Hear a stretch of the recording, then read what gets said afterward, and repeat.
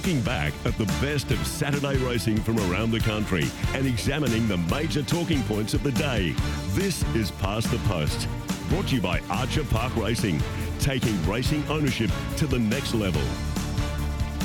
Good morning, everyone. This is Past the Post for Sunday, the 12th of March. As you'd expect, we had great racing yesterday. Of course, the start of the Autumn Carnival in Sydney, and well, Melbourne's Carnival's in full swing with a Group 1 Newmarket. But sadly, at the top of the show, like last week, we have to report that two jockeys fell yesterday, Jamie Carr and Craig Williams, two very high-profile jockeys. That doesn't matter for anything how high or lack of profile they are. But as Ben Dorries joins me at the Past the Post desk, 7 days ago we were talking about Ethan Brown. This morning we have to acknowledge that the bad fall that Jamie and Craig were involved in the size produce. Yeah, extraordinary 7 days for racing, isn't it, David? The good news, or the positive news, is that initial scans have cleared Jamie Carr of any fractures or serious brain injury. But, you know, she was in and out of consciousness for some time after that fall, and I think she's still sedated, so I'd imagine she faces a reasonable stint out of the saddle just with concussion protocols. Craig Williams has got a fractured clavicle. He was also concussed. He's got a few other injuries, might have a broken rib or two. So, look, not good scenes, but hopefully a case of these two are on the improve. So, look, dramatic stuff there. On a brighter note, just entertain me for a little 30 seconds here, old mate. Just wanted to wish a happy birthday to my beautiful little daughter, Emmy, who's listening to this show right now. I told her that you and I would say happy birthday to her. She's the life of the party, the most effervescent little girl you'd ever want to find. So happy birthday, darling. I love you very much. How grown up is she today? She's 6 years old today, 6? David. Yep. 6 years old, So thankfully, she's thrown to the mother. She's got the mother's looks. Big party? Yeah, we're having a festivities this afternoon down at the local park. So if this rain could stay away, it'd be tremendous. Good on you. Emmy, happy birthday from everyone listening here on Past the Post this morning. So, yes, we acknowledge what happened yesterday. A clipping of heels. I mean, a racing incident. Stewards, of course, have adjourned the inquiry. They spoke to several jockeys, and then they'll speak to Jamie and Craig when they get the opportunity. But, look, apart from that, and the more bitter pill, or the more bitter twist of the whole situation was that Carr was to ride the winner of the Newmarket. Yeah, in secret, and pretty extraordinary stuff again, trying to find a rider to ride at that weight so quickly. Dean Holland, thankfully, answered the call up, and he was just magnificent, not only in terms of how he handled the pressure of the occasion and rode the horse, but I'll read you what he said on Channel 7 afterwards, and I thought this was the moment of the day. He said, and I quote, "It's unfortunate what happened to the other jockeys. My thoughts go out to them. The last thing I want to do is yahoo too much about me winning this race when Jamie should have been on to start with." So that's just all class, isn't it, from Dean Holland? There was no fanfare as he crossed the line. He hadn't won a Group 1, I think, since 2006. So long run of outs. He had every right to go up in the irons and celebrate. But, gee whiz, that's a very, very classy statement. He's obviously a very good human being. We'll talk about the ride. We'll talk about the preparation. We'll talk about where In Secret is headed with Vin Cox very shortly, of course, the Managing Director of Godolphin's Australian operations. So a lot to get through over the next hour or so as we look back at all of the highlights from Flemington, of course, spearheaded by the Newmarket. The start of the Autumn Carnival at Rosehill Gardens with Espiona really getting her reputation back where I suppose it should belong. She won the Coolmore Classic. And we'll listen to a couple of the highlights from Eagle Farm. But let's go to the Newmarket. As you'd expect, big field, handicap conditions, wide betting, but I Wish I Win, who ran a sensational race in the Lightning, was the $4.60 favourite. 500 metres to go. Snapper led from in second. Rockin' Horse front page. In Secret's only 2 off the lead. Private Eye back to the inside with Bella Nipotina. Coming up the outskirts, the Astrologist Marzu, and I Wish I Win is the widest. Plenty of hopes. In Secret took the front. 250 metres to go from front page. Private Eye. Then I Wish I Win the outside. In Secret the leader. 100 metres to go. Lofty Strike is flashing down the outside, but it's the filly. In Secret holding on. In Secret won the Newmarket. In Secret from Lofty Strike and I Wish I Win. They were followed by Private Eye or Marzu from Buonanoche's the Astrologist front page. Back behind them, Chain of Lightning, Rockin' Horse, September Run. A Gap Bella Nipotina swats that Star Patrol baller, and Snapper was one of the last. What a sensational filly she is. That was only her 9th race start yesterday. It was her 6th win. And down the straight, she's been there twice, 2 for 2. Won the Coolmore Group 1 last year for the 3-year-olds, and, of course, the Newmarket yesterday. Yeah, she's the queen of Flemington, or the Flemington Straight, isn't she? That was superb, and everything thrown in the mix with the late jockey alteration. It was just a magnificent moment for everyone involved. Well, it was a crazy few hours leading up to the Newmarket with Jamie falling. Vin Cox now joins us at this point. Firstly, Vin, congratulations to Godolphin on In Secret's win. We'll talk about that shortly, but as we've just been talking about, a lot of dramatic moments within probably an hour or two before the race with Jamie falling in the size produce. Yeah, good morning, David. Good morning, Ben. Yes, it was quite dramatic, as you suggest, and very unfortunate for both Jamie Carr and Craig Williams.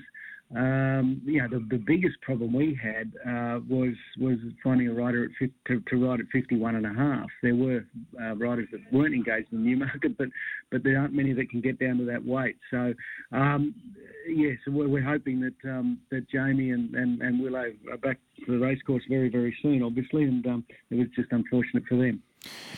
Such an unflappable effort from Dean Holland, wasn't it? I mean, gets the late call up, spends, a little bit of time going through videos with James and talking tactics and whatever. But I don't know if you heard what I said before we came on air, but afterwards he was magnificent as well, very much saying, look, my thoughts are with the fallen jockeys and I just happened to be, man on the spot. I don't want to yahoo and carry on. I thought his performance, before the race, in the race and after the race was just simply magnificent. Oh, magnificent is the word.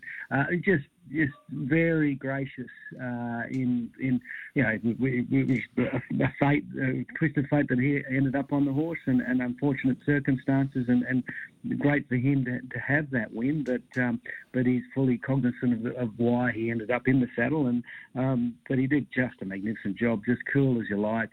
I don't know him at all, and from what I understand, I was not at the races yesterday, but James would have schooled him pretty well leading in before he threw him on.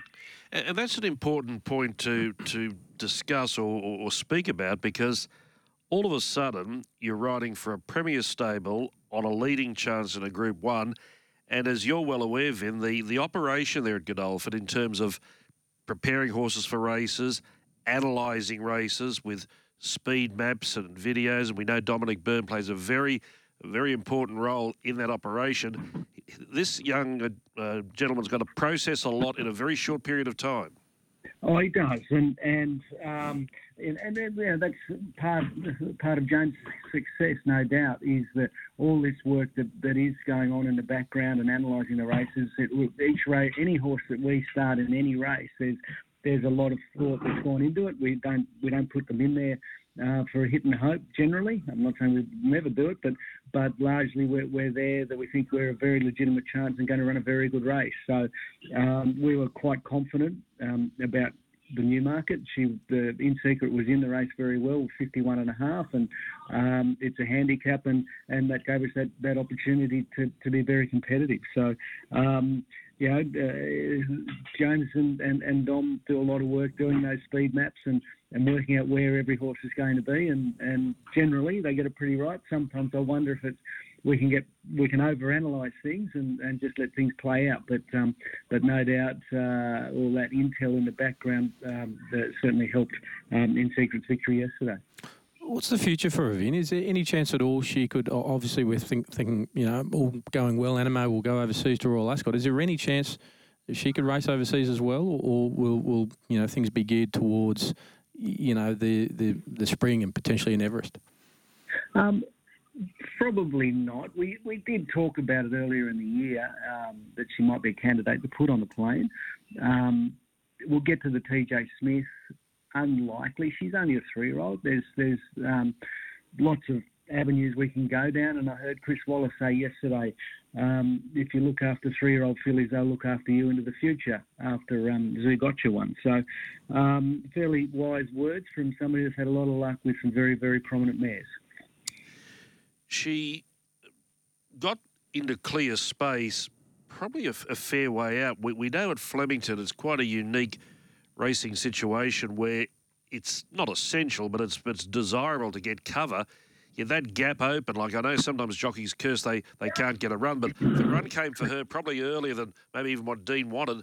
That's why I thought the credit of the win or the merit of the win was she sustained that great turn of speed after really being left in front a long way from home.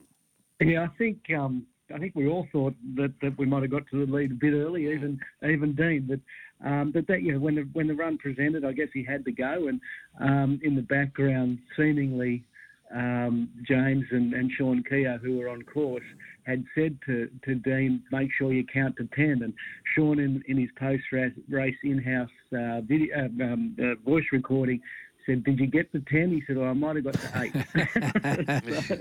so we had a little bit of a chuckle around that privately. But, look, she put them to the sword very quickly, and she was very dominant, and, she had it in a keep a long way from home. Is it a legitimate statement to make that 1,200 metres is, her most effective distance and may be her outer limit, because we've seen her go to that 1,400 twice in the Golden Rose and then in the Surround, and she was very good, but she got beaten. Yeah, and what you hit on there is very right. The 1,400 at the elite level against the very, very good horses might be just a touch beyond her. She can clearly get it, but against the proper ones, she just finds another one. Now, what about next Saturday, Vin? Could be a massive day for you. You've got Cylinder, the Golden Slipper favourite. Pericles, the Rosehill Guineas favourite. Animo, of course, the George Ryder Stakes favourite. I know 7 days is a long time in racing, but gee whiz, you've got some nice chances next Saturday. Yeah, well, I'm very much hoping you're going to make a 9 o'clock booking for next Sunday morning to have a conversation. We'll lock you in. So, yeah, look, it's a big day on Saturday. It's a very exciting day. Big races that are very key for our organisation. Animo and Golden Mile will go in the George Ryder, where Animo's back to his really brilliant best and possibly racing as well as he's ever raced. And certainly probably better, really. We're very excited about the Golden Slipper. Cylinder's current favourite, and he was very, very strong last week, and he's a two-year-old we've had a very high opinion of all the way through, and he's proving that in the autumn. We'll also start Barber. He'll have a little spin round tomorrow in a trial, and we'll probably start exploring the Brazen Bow filly. And then the two-year-olds ran yesterday. I doubt we'll run any of those. We'll have Andermatt in the Galaxy, and he's not without hope. He'll have a very light weight, and it's probably fortunate that Nicky D's got the booking, because we might have looked for Dean if we didn't have didn't have a booking at this stage. But so we're hopeful that he might run, and Pericles is sitting on top of the market at the Rosehill Guineas. So it all looks very attractive sitting here this week, but we know what can happen on a racecourse on a Saturday, and we never go with any expectation. We always go hoping that it's going to pan out the way we want to pan out, and we're fully cognizant of the fact that it doesn't always work that way. Just take us behind the scenes with the decision to run Animo in the Ryder rather than the Ranvet. It caught a few of the racing pundits by surprise. They would have thought that the Ranvet would have been the choice. What was the background to making that final decision? The background to that was around having him cherry ripe for Royal Ascot over a mile. And just to quote James, to keep the speed in his legs, going to the George Ryder over 1,500 metres rather than stretching out to a mile and a quarter of the Ranvet. Our intention at this stage is to go through the Queen Elizabeth, the 2,000 metres. So rather than having 2 runs over the 2,000 metres, and I won't say, it's a more of an extended gallop or race.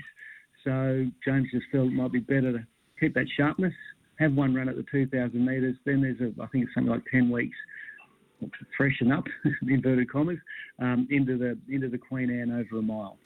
Fair enough. Interesting comments there. Just one final question before we go, and going back to In Secret. We know that TJ Smith is locked in. It's a great assignment for her, the first day of the championships. She would be a logical choice for Godolphin for the Everest, would she not? Oh, well, she's obviously an elite sprinter, so it's a long way off, and we tend not to make a decision on the Everest until hard up against the race. But she's well and truly on top of the list, no question. No doubt at all. Good on you, mate. Thanks. Congratulations for yesterday. Thanks for this morning, and we hope to talk to you next week. And so am I. Don't worry about that. It might be his good luck charm. Thanks, Vin. There he is, Vin Cox joining us this morning. So a lot to get through there, and he's a man who provides a lot of information too. Good to the show. Yeah, a great man. And look, we should probably point out as well, James Cummings, we would obviously love to talk to, and James is good with his time with the media, but Sunday morning, generally, James goes to church. It's, out of bounds generally. It's not a day off by any means, but so that's why often, we get Vin on, who's just terrific, because he can also, I suppose, talk about the race stuff, but also the bigger picture 100%. Godolphin planning. So look, I think in the wash-up, there was nothing with any excuses behind In Secret. Lofty Strike obviously was terrific. I Wish I Win, was really good without maybe the handicap. Got to him. Well, that's what it's all about, a handicap. And I thought he performed admirably. Where he goes to will be interesting. I see with Lofty Strike, Craig Newitt, he used the whip 9 times before the 100 metres, 4 times more. Bit of a fine here, 6K jumped out because, of course, being a Group 1 and guilty plea and his record. So they took a lot of things into consideration. And Buenos Noches, of course, the horse that Ben Thompson rode, it pulled up lame. But that was a very good Newmarket. I mean, there's no bad Newmarkets, but that was a particularly good Newmarket. So she's a very, very good filly. Yeah, absolutely. And even those horses right up the top of the weights. I mean, Private Eye with 58 kilos got beaten less than 2 lengths. Marzu with 57 kilos. I mean, they're obviously in for very good seasons and very good years, those horses.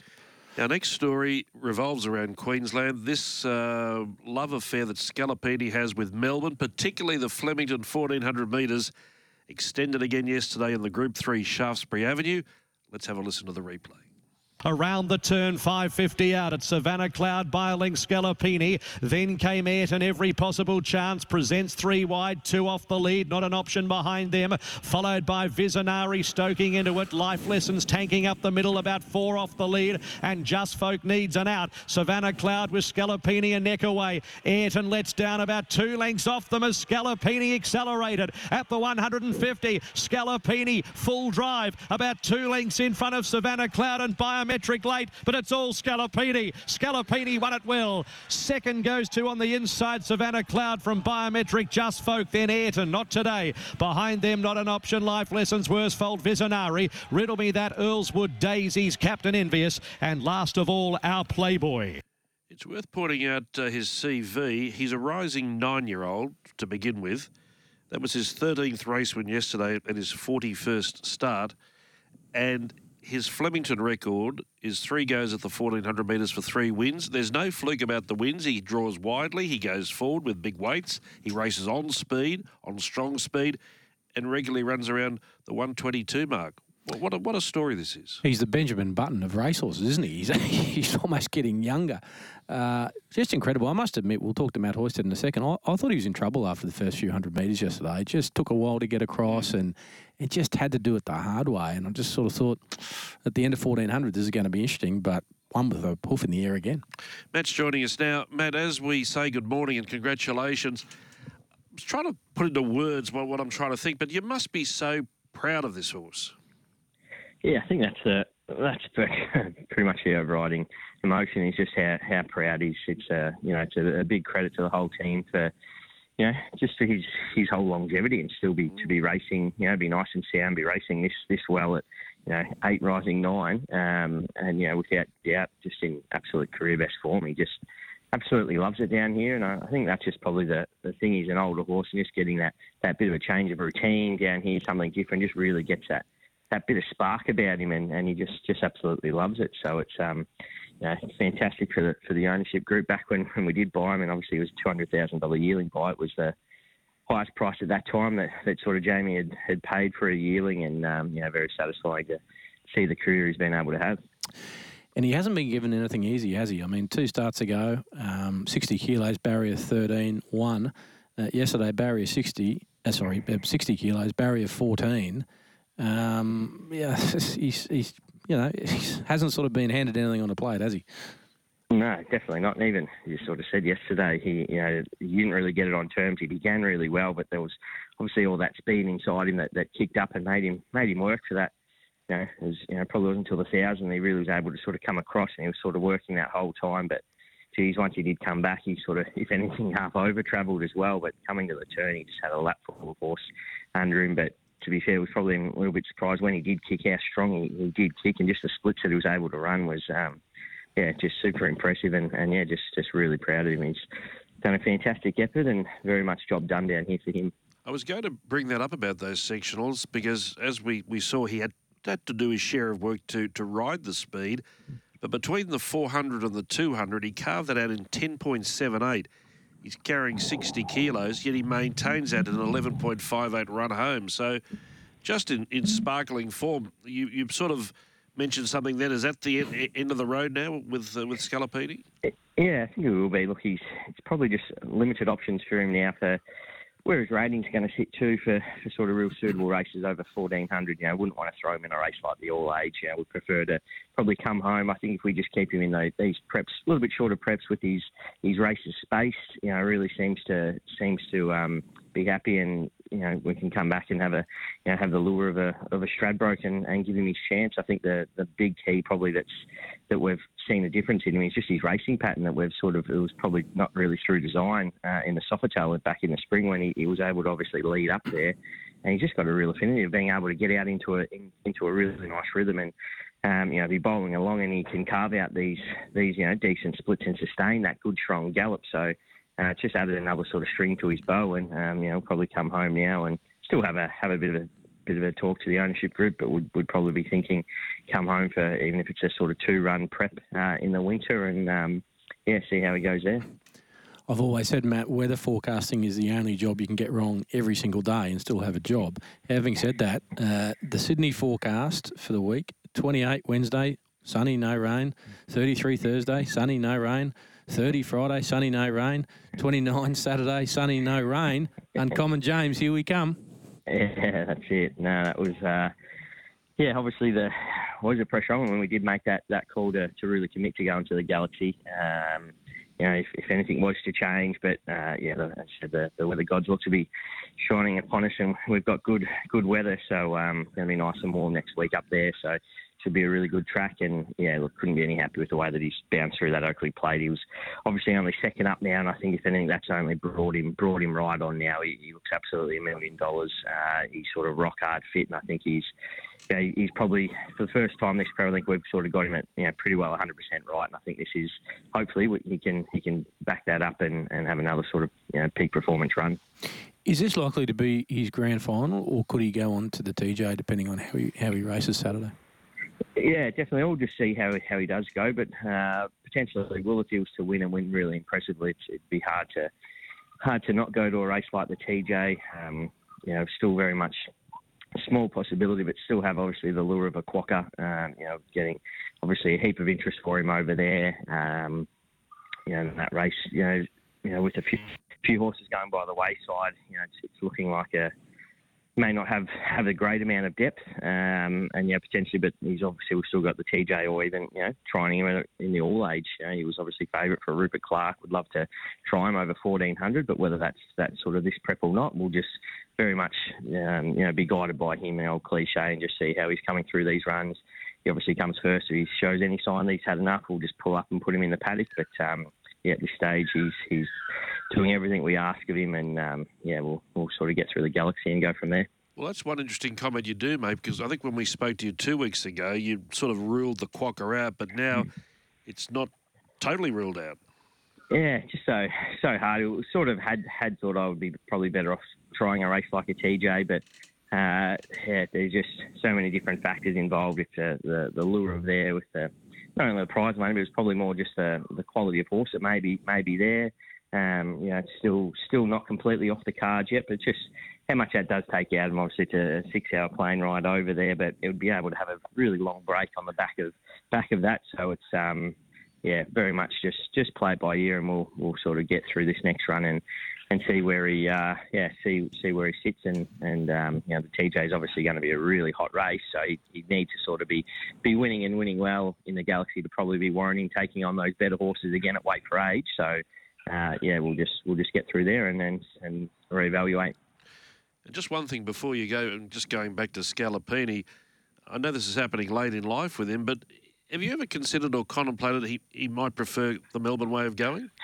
Without a doubt. We actually said this. Obviously, Steve was down here with him first off in the spring, and his first comment, he's just so much more comfortable on his Melbourne leg. Even you sort of see him track work, he really does enjoy it down here and does seem sort of comfortable. He'd probably still struggle to touch around Caulfield. Obviously, it's a bit of a different track, but obviously the big open spaces of Flemington, hence why he does really like it. And obviously you jump. It's a short run at the 1400 into a big swooping bend there, and just the fact that he's so comfortable on that lead means he can take that with ease. And definitely wouldn't be saying that if he was only to have a very much a short 2-run preparation in the winter that he potentially might not be back here again for a little cameo in the spring again.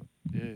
When you ever feel a bit down or a bit dirty on yourself, just pull out a video and watch Scalapini scoot up that Flemington straight. It's a sight to behold.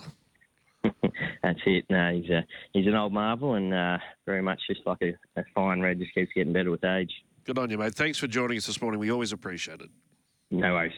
There he is, Matt Hoysted, joining us, of course, trains in partnership with Steve O'Day, and he made the point that he is better at the Melbourne way of going. And the other thing is, too, with this horse, you don't often see horses' racing patterns change late in life and they get better. Scalapini used to be a horse, and he's been around a long time. He'd rely on luck. You didn't want him to get into traffic. He'd be a strong finisher, flashing down the outside. There he is now. He highballs out on the speed and then dashes away with that big weight. I'm not saying rejuvenated, but just a horse whose mojo has changed completely. You wonder how 3 starts ago he got beaten in the syndicate race on the Gold Coast when he started $2.40 favourite. Got beaten more than 2 lengths. So maybe there is something about that, him going better in Melbourne. But one thing I do notice, we were at Eagle Farm yesterday, and after Scalapini won, Steve O'Day was wandering around, and there were so many handshakes from jockeys, other trainers, even a steward, I think, at one point. So there's a genuine thrill, no matter who it is, when a Queensland trainer, Queensland horse or jockey, which we saw with Ben Thompson, goes down south and does well. It's really nice to see. And I think that's one of the good things about, when I say smaller state, I'm saying not New South Wales or Victoria, but when a horse can head into state, it's not easy to go away. You've got to try and find the right races. There's costs involved and whatever. But when they can win, it gives the local racing industry a real buzz, and you've backed it up with what you saw there yesterday. Let's go to the Australian Cup prelude. Of course, the Australian Cup to be run in a fortnight's time. 400 to go, and Vow and Declare took the front. There's a gap for Right You Are. Nobel Heights plugs on. Hugh tore down the middle of the course. It got tight for Yaffet, couldn't get through. And Emissary right down the outside at the 250. Right You Are in front of Vow and Declare. Emissary late the outer. Right You Are at the 150. Vow and Declare are half away than Emissary. But Right You Are with 100 metres to go, drawing clear and continues to build the picket fence. Right You Are the winner from Vow and Declare and Emissary. Then Young Verter. Next, Yaffet, who didn't have a lot of room in the straight. Behind those horses, Hugh Tor, and then Regal Power. A gap, Nobel Heights, Surefire, and Maricino knocked up.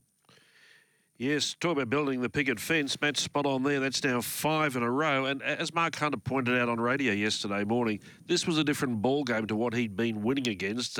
They'd been small fields, soft winds, a much harder race yesterday. And he continued his winning form. So they raised the bar and he was able to handle it. Yeah, I wish I'd have raised the bar with him. I left him out of my quaddie thinking it was a big leap up, and I was happy to take him on as favourite. And Mark Zahra just gave him the beautiful ride just behind the speed, and obviously now earns the right to take on the Group 1 Australian Cup. No reason he wouldn't be extremely competitive there. And let's not forget Ethan Brown was the regular rider of this horse as well, rode him to all of his wins. So I think Mark Zahra paid a bit of a tribute to Ethan Brown there, who is on the improve, we should mention. He was on social media yesterday. He's still in hospital, pretty banged up, but just wanted to thank everyone for the well wishes and support. So he is, not on the comeback trail, but certainly in the recovery and rehabilitation mode now. He's a 6-year-old, Right You Are, but he's only had the 20 starts, and that was his 9th win yesterday. A lot of owners there. One of those owners is A man I used to have a lot to do with a long time ago in my trotting days, Bill Hutchison, who, of course, was a great bookmaker and then took on the media, and Hutchie lives at the Gold Coast now. So if you're listening, mate, haven't seen you for a long time, congratulations. You've got a good one there with Right You Are.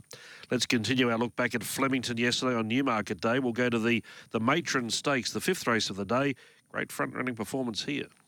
Cirileo Miss at the 300 metres had a little kick by a length. Barb Raider, Exalita coming down the middle. They were followed by Elusive Express, El Patroness. Cirileo Mrs. Brave at the 150. 2 legs Exalita, Barb Raider, then a wall. Cirileo Miss in front. She'd run through a brick wall. Cirileo Miss trots in, won at 3 lengths. Second Exalita, Barb Raider, followed by El Patroness, So You See. Behind them, Inspirational Girl, Elusive Express, Forbidden City, No Secret, and Pharaoh's Reign was last. That was her 8th race, with the 23rd start. She's prepared by Simon Wild, Ben Mellum in the saddle. I think this is the way she races most effectively. Let her jump and run, and that's exactly what she did. There was no let-up. They broke 35, 134.9, and she clearly outpointed them. Oh, she did. And, you know, so many people, including Mark Hunter, I heard yesterday morning, you know, with his tipping, said, you know, Barb Raider and So You See, couldn't see anything else winning outside of those. And I must admit, I think a lot of people felt the same way. Exalita was supported, but Cirileo Miss, you know, just kept on keeping on and won by almost 4 lengths, if you don't mind. I mean, that's actually a thumping win, isn't it? It was clearly dominant. Let's go to the size produce. We've mentioned the fall, but we'll listen to the replay first, and then we'll talk about the winner. 400 metres to go. Sassy Boom, El Sonzo move up and take the lead with a Mur. V8 trying to extricate off their back, about to do that from Fists of Fury. It's a Mur on the outside taking the lead. V8 gets out and Apulia down the outside. V8 lets down. 100 metres to go. Takes the lead. Surges clear. 2 legs of Apulia. V8, what a nice winner. V8 wins from Apulia, a Mur, Fists of Fury. Tom Kitten in 5th place. They were followed next in the field by Freak of Nature. And then came Ganbari, El Sonzo, the Spirit of Zero. Well back, Porta Rosa, Sassy Boom, and 2 riderless horses coming down the straight. Yes, V8. Good to see the Tony and Calvin McAvoy colours involved there. And he debuted, he won a race at Pakenham in early February. And so yesterday was, 6 weeks between runs. They'd given him a trial or a jump out, but he was dominant, just darted away from them. He goes to Sydney now. Big call here. He might be just about the most progressive looking horse in Australia. I mean, to go from a, can I say shitpot race at Pakenham on a Thursday night. You've crossed a lot. Have I? Well, it was. Oh, it was just for decency. It was a pretty ordinary race. Well, what else can I say? Ordinary race? Terrible race? Keep going. A very ordinary race on a Thursday night at Pakenham. To come to town and do that at your second start, wow, he's just got such a big stride. He just looks the real deal, just watching him. You know, in the race, he put his opposition away, you know, pretty easily. So, look, put his hand up as a real contender for the Group 1 size produce in Sydney next month. So, look, as much as that race was marred by that awful fall, I think there's a pretty darn good horse. I won't say that word on air, David. I probably shouldn't have said that. Do you think we'll get any complaints? No. I doubt it. Okay. The boss is away overseas. Yeah, he won't be unless he's listening in, which I doubt.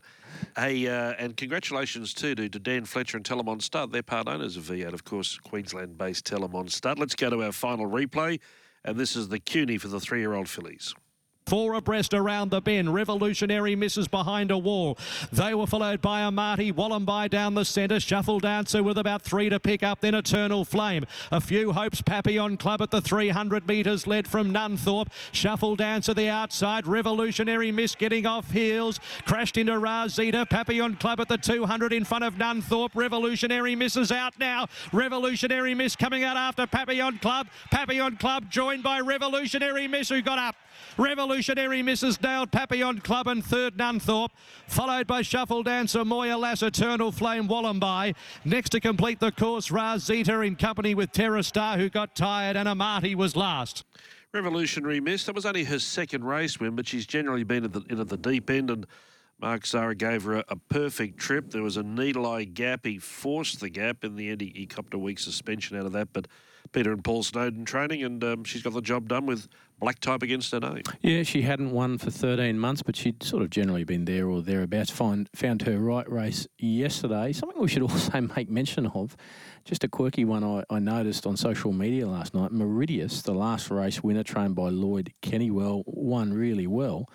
Go and have a look at Lloyd Kennywell's Twitter feed. This horse ended up back in the box, and there was a massive snake, a tiger snake, found in the box. And he said basically quick action to get the horse out of the way and to get the snake catcher in, because it could have ended dreadfully for Meridius. So all's well that ends well. We don't like snakes in these parts, do we? I hate No, certainly snakes. not. Leave me out of spiders as well.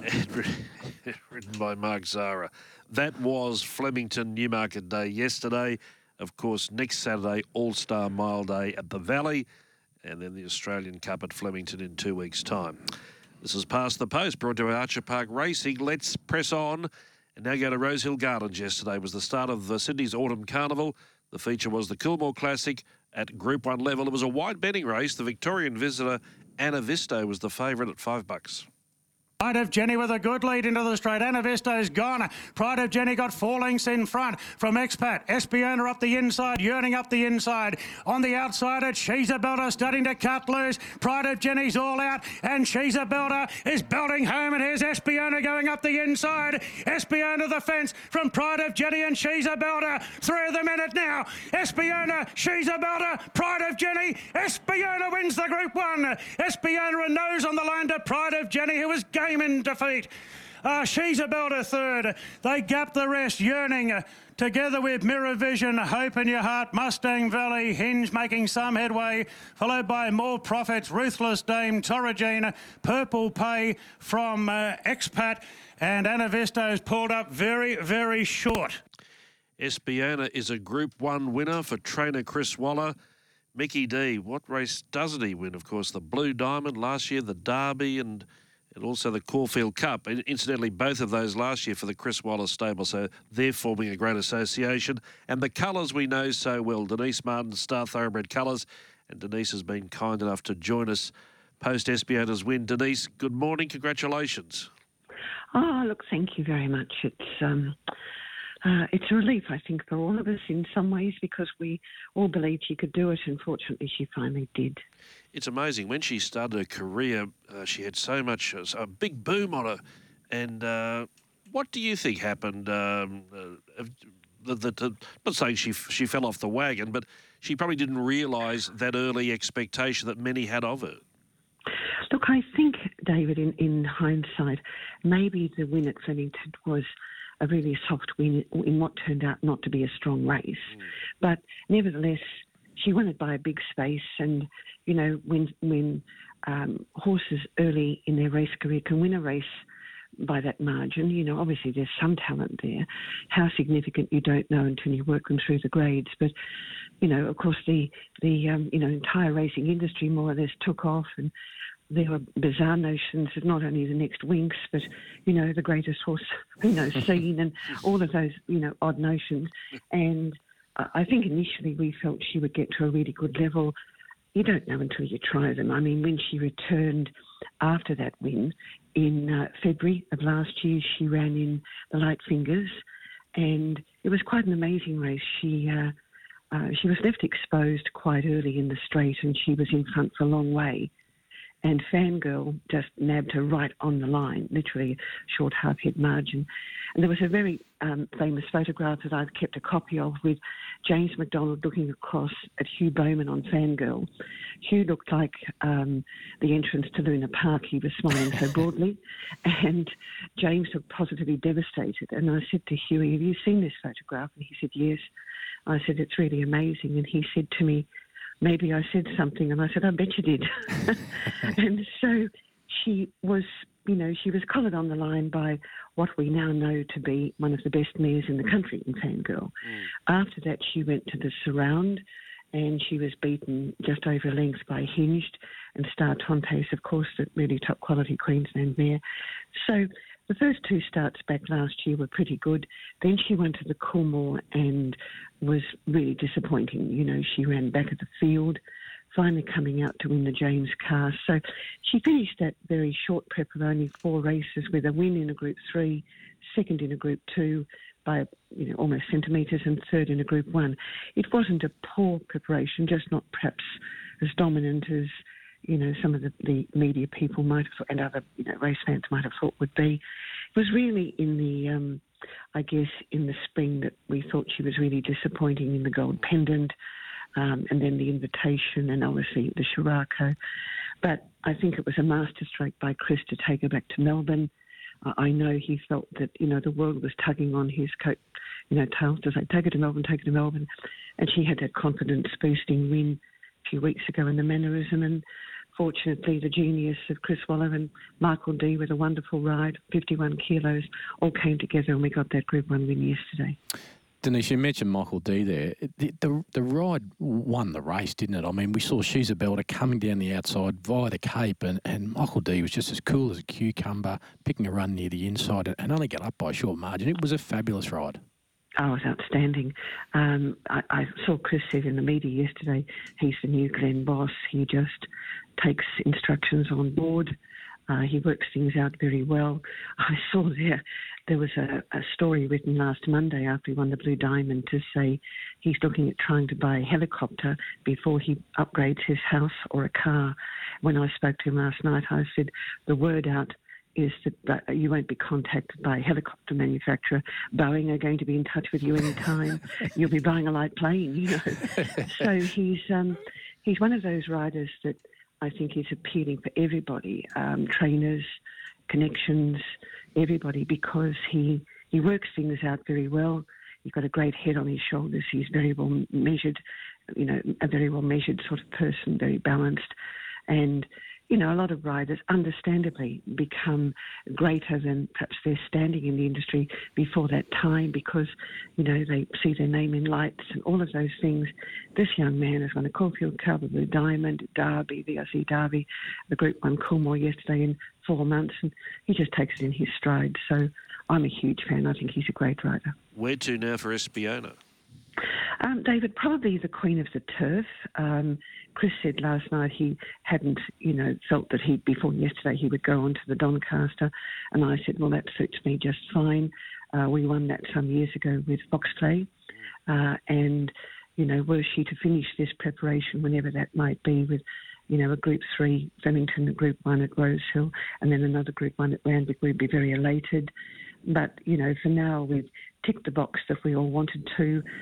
We know that, she wasn't a punter's friend. Before yesterday, they saw her form as being very mixed.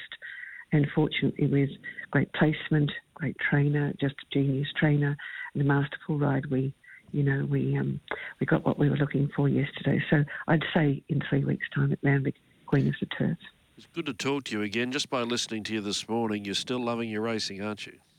Oh, yes. Well, Star's my child. When I established Star David 30 years ago, I was mindful of the fact that I'd come from outside the industry and I didn't know if, I would be successful. But until you try, you don't know. Gay was wonderful. We had a fantastic association for 21 years. And this is now my 10th year with Chris. And he's just extraordinary. I knew at the time when I transferred my business to Rosehill that, he would be the new force in racing. And he is. So, we've got a really strong association. We have a big team of horses with Chris and, having the stable in Queensland, with Lofty, with Brett Killian and with Joe Taylor in Melbourne just gives us that added benefit. And, yes, you create something and you love it or you don't do it. Thanks for being with us this morning and continued success. Thanks, David, and thanks, Ben. There she is, Denise Martin, good person and a good friend as well. We better push on because time is starting to get against us. We're going to concentrate on the 2-year-olds now. This was the last round before the slipper next Saturday. We'll go to the Magic Night, and Steel City, drawn barrier 1, was a $3 favourite. The favourite Steel City holds the front. Untouchable Legend got to a clear second now in advance of Shine Your Light and Remedies. Further back to Fire Lane on the outside of Tequise and Tutsa. Further back then to Hellbent on You. Deeper out is Camilla from Bianco Nero. Blanc to Blanc, Pretty Row. August Bloom as they straighten up. Steel City being nursed in the lead by 2 and Untouchable Legend. Followed by Shine Your Light, Remedies running on and a gap back to the rest. But Steel City going boldly inside the 250 from Untouchable Legend. Then Remedies, Blanc to Blanc making steady headway now, and then came August Bloom, but Steel City's getting stronger, and the filly ripping away for a big win in the Magic Night. Steel City trounces them, Blanc to Blanc second, August Bloom got up for third in front of Remedies, then Shine Your Light, Hellbent on You, Untouchable Legend. Tequise and Tutsa was next, followed in by Bianco Nero, then came Pretty Row, and a gap back to Camilla and Fire Lane. There was no bad luck yesterday. It was straight to the front and never headed. Time was good. She's now $8 for the Golden Slipper. I thought she made a good impression winning that race yesterday. Jared Magnabosco is one of the owners, and he's been kind enough to join us. Jared, good morning. Congratulations. Thanks for having me on, guys. And, thanks. She finally got the monkey off the back yesterday, which was good. And, we get our spot in the Golden Slipper, the richest 2-year-old race in Australasia. So, we can't be more excited. I said there was a bit to like about the win, and I think one factor that I didn't mention was the time. She ran 1:10.08. That was a half second faster than what they ran in the Pago. Yeah, she ran some pretty good sectionals early, and obviously we probably thought there was going to be a bit more speed. We didn't expect to get handed the lead that easy. So Regan obviously rated her really well, and we come away and won pretty well in good time. So a lot to like about the win. Jared, you run Best Bloodstock. Your colours are on show there with Steel City. Also horses like Tijuana. We might remember, Queenslanders might remember Sacred Oath as well, who obviously was part owned by the great Shane Warne, who raced up here. Now, the people you've got in this horse. Are there many Queenslanders? We don't have a Queensland horse to cheer for in the Golden Slipper. You're based in Queensland. You've syndicated this horse. Can we call Steel City a Queenslander, do you reckon? Well, I'm based in Queensland, mate. So, if the Queenslanders are looking for a horse to follow in the Golden Slipper, definitely jump on the Steel City bandwagon. And the 7 days is probably not ideal, but did Kieran Maher and Dave Eustace give you the idea that it shouldn't be a problem for this filly, the 7-day backup? Obviously, the trainers take the due diligence pretty carefully, and they don't make decisions, on the day. But this morning I've heard that she's pulled up well, and onwards and upwards to the slipper. So, she's fully fit, so I think she can handle the backup. And obviously, she's only had the 4 runs. We probably put a line through as track work. So, I think she'll be able to handle the 7-day turnaround for sure. Did you go to Sandown for the Blue Diamond? Yeah, it was a pretty disappointing day on track, mate. So it was good. I flew in and out yesterday down in Sydney, and it was good to come away with a win after the disappointment last week. And obviously now I head back to Sydney next week. I was actually going to be at Doomben because I've got beast mode in the Cutest Jewel, so I'll be watching him as well from afar. And it's been a funny old prep for Steel City, hasn't it? I remember you trying to get her, and the trainer's trying to get her in that debut race, the Rich debut race on Magic Millions Day. I think you missed out by one, you might have been first emergency or second or something. You narrowly missed out there, but then obviously went to Sydney, got beaten by Red Resistance, and then learning to fly. Yep. So you haven't been that far off. Those 2 horses I mentioned there, Red Resistance and Learning to Fly, they're very high up in slipper markets, and you've run, half a length behind both of them. Yeah, for sure. And I think, looking back now in hindsight, it might be a bit of a blessing that we missed that debut race. The prize money wouldn't have counted, and I'm not sure if she would have gone on to race in the same races on the way through. So, we've definitely got the form behind Red Resistance and Learning to Fly, and it was good to see those 2 come out of the wins against us and go on to win again. And obviously there was big gaps back to third in both those runs. So, we've lost now to 2 good horses with a big gap back to third. And then yesterday, obviously, we put a big gap back to second. So, I think we're well and truly a top 3 chance in the slipper next week.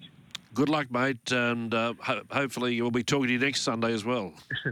That would be great. Cheers, guys. Thanks for having me on. Jared Magnabosco from Best Bloodstock with Steel City, and a very good win.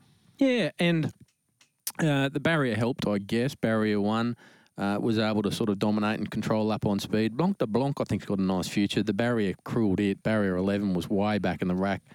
It made really, really nice ground laid, admittedly beaten 2.5 lengths, but I think that horse has got a nice future. Won't be in the Golden Slipper, obviously, but might be one to follow for the future. Just going back to V8, we've had a listener write in to say that that race you described as an S-pot race at Pakenham. V8 won it. The horse that ran second in the size yesterday as well, so there was a quinella out of that race. So maybe you'll have to reassess your thoughts. What's your point? Well, it wasn't a... Well, it was a Thursday night race at Pakenham. But that doesn't mean it was a bad race. You've got that wrong. Now, look, let's... Now, producer, can we go to race 2? He's awake to it, so he made a mistake on the sheet, but he knew that. Let's go to the Pago. So introducing leads coming around the turn from Zulfikar and bases loaded. When Restrained has been very keen in the run. Mahaba back on the inside, fourth. Gusto Sissimo trying to pull out. Shinzo letting down with a lot of authority today. Introducing at the 250 shows the way. Starting to wander. Shinzo moves up the outside. Mahaba the inside. Then bases loaded. It's Shinzo moving up to take the lead. Shinzo gets the upper hand from Mahaba and introducing. Oh, much sharper today, Shinzo. And off to the slipper for Shinzo. Went on to beat Mahaba. Battle for third there between the stablemates. Introducing and bases loaded. Not sure. Further back to Godzilla making late headway from Gusto Sissimo. Then Zulfikar. At a gap back to Bold and Blazon from Adana and Limburg. Well, he's $13 now in the Golden Slipper by Snitchland of Sama Reddy. She was a Blue Diamond winner. She won a Moir Stakes as well, but obviously ridden cold yesterday. Those a change of tactics paid strong dividends. Yeah, arguably the most intriguing runner in the slipper, because we don't see Chris Waller have many 2-year-olds up and about for a Golden Slipper, do we? And the Coolmore connection obviously as well. So can he win a slipper? Not sure. But Chris Waller thinks he can because he's backing him up. So we should never doubt Chris, should we? Exactly right. And speaking of Chris, of course, he prepared Zoo Gotcha with J-Mac in the saddle to win the Far Lap, and Protagonist, one of the overseas visitors, William Haggis, preparing it. And again, McDonald in the saddle was able to win the one of the other features of the day, the Sky High Stakes. We'll take a short break here on Past the Post. Back to listen to a couple of highlights at Eagle Farm. You're listening to Radio Tab's Past the Post with David Fowler and Ben Dorries. Archer Park Racing present Past the Post, archerparkracing.com.au. Go to the website. There's shares available in a Spirit of Boom placement colt that Tony Gollan picked up at the Inglis sale in Melbourne. And it's for the ladies only, which makes it then eligible for the big Inglis pink bonuses. So go to the website, a lot of information there on that Spirit of Boom colt. Eagle Farm yesterday, we had, we survived the rain. The rain only arrived late in the day. Let's go to our first highlight. And Manhood was resuming from a spell. He had been gelded, and he was a well-backed favourite. In fact, we're going to race 5 first, are we? And what do we... Into the straight, 400 left to Rana. Boom Spender headed by Manhood. Milrosser diving back to the inside. Enterprise Palmer being called upon. Where's Fast Cody? Still a mile back. Hot Spring Gold running on fairly well. Manhood 1-2 with the Shillelagh in front. Enterprise Palmer is trying hard but hasn't got Manhood as yet. But knuckling down now, but still Manhood the leader. He's got a kick. It's a good one. He's holding Enterprise Palmer safely at bay. Then Fast Cody, but Manhood got the money. Manhood first up, too good. Beat home Enterprise Palm, Fast Cody and Milrosser. Then Hot Spring Gold, Classy JB, Boom Spender, Face-Toss and Mayaki last home. Yes, Manhood, Jack Guthman-Chester riding for Annabelle Neesham. I was against him yesterday. I wanted to see him do something first. He's disappointed me in the past, but he was good yesterday because he raced up on speed. He rode the speed. They were entitled to run him down. They could run him down, but they couldn't. Yeah, and of course, Manhood's lost his manhood. Yeah. And I've got to say, the gelding procedures improved me in life, and I reckon it's improved this horse. I think he regained the trust of punters yesterday. He wasn't a punter's bell, this horse. We didn't quite know what to make of him. But the gelding, I know maybe, who knows what sort of a race it was at this time of year. Yesterday, Enterprise Pom's obviously a good horse, but I reckon there's more nice wins in store for Manhood going forward. I describe that as a fairly strong Class 6. You're right, Enterprise Pom's above average, and so is Fast Coney, and he was a fairly battling third. Let's go to the sprint race 5. Tappy's Lad trying to force a run of the straight. Not quite enough room. Two Smoking Barrels comes through. Oh, they're all flat to the boards, and Scarlet Tufty ran to the lead. Tappy's Lad is out now and giving game chase. Scarlet Tufty in front. Tappy's Lad on the outside. Go Milo boxing away. Scarlet Tufty, he's run his race, and Tappy's Lad raced up, roared away. Too strong at the 2,400 metres. Tappy's Lad too good. Beat Scarlet Tufty. Third over the line. Go Milo. Pretty good run after being 3 wide all the way. Then Contrition, Two Smoking Barrels. Well, it had every possible hope. Then Let's Talk a Deal. Chocolatier, Bernie's Tiger, Hostage of War, and Salago was last throughout. The producer has finished the show in a blaze of glory today. He's lucky, though, because we haven't got any time to talk about him, so that will wait for another week. But that was Tappy's Lad winning the long-distance race, a horse who was a bit out of form, but he bounced back at Doomben, and then he's backed up to win again yesterday for the Taplin family, who haven't been here long, of course, from New Zealand at the Sunshine Coast, and they've got a good stayer in Tappy's Lad. Yeah, absolutely nice return to riding in recent weeks too from Mark du Plessis. We should also make special mention of Angela Jones, a treble yesterday, went past the 50 winners for the season. Kyle Wilson-Taylor won a race as well. I spoke to Kyle on the way out, so it's 4 winners, 3 for Ange and 1 for him. He said, all goes into the same bank account, brother. He said, whether she wins or I wins, it's good news for food on the table. So away we go. And for those owners of Ubiquitous who are hanging by the on the edge of their seat waiting for the replay, just ring 33601060 Exceed Bar Tuesday and ask for Dale Slaughter. He'll help you out with that replay of Ubiquitous, which you didn't hear this morning. The show is over. I'm going to Adelaide. Join you from there tomorrow with a big Adelaide Cup preview. Ben, you've got a day off tomorrow. Speak to you next Sunday. See you, mate. Safe travels to Adelaide. Thanks, and thanks for your company, folks. Have a good day. Bye-bye.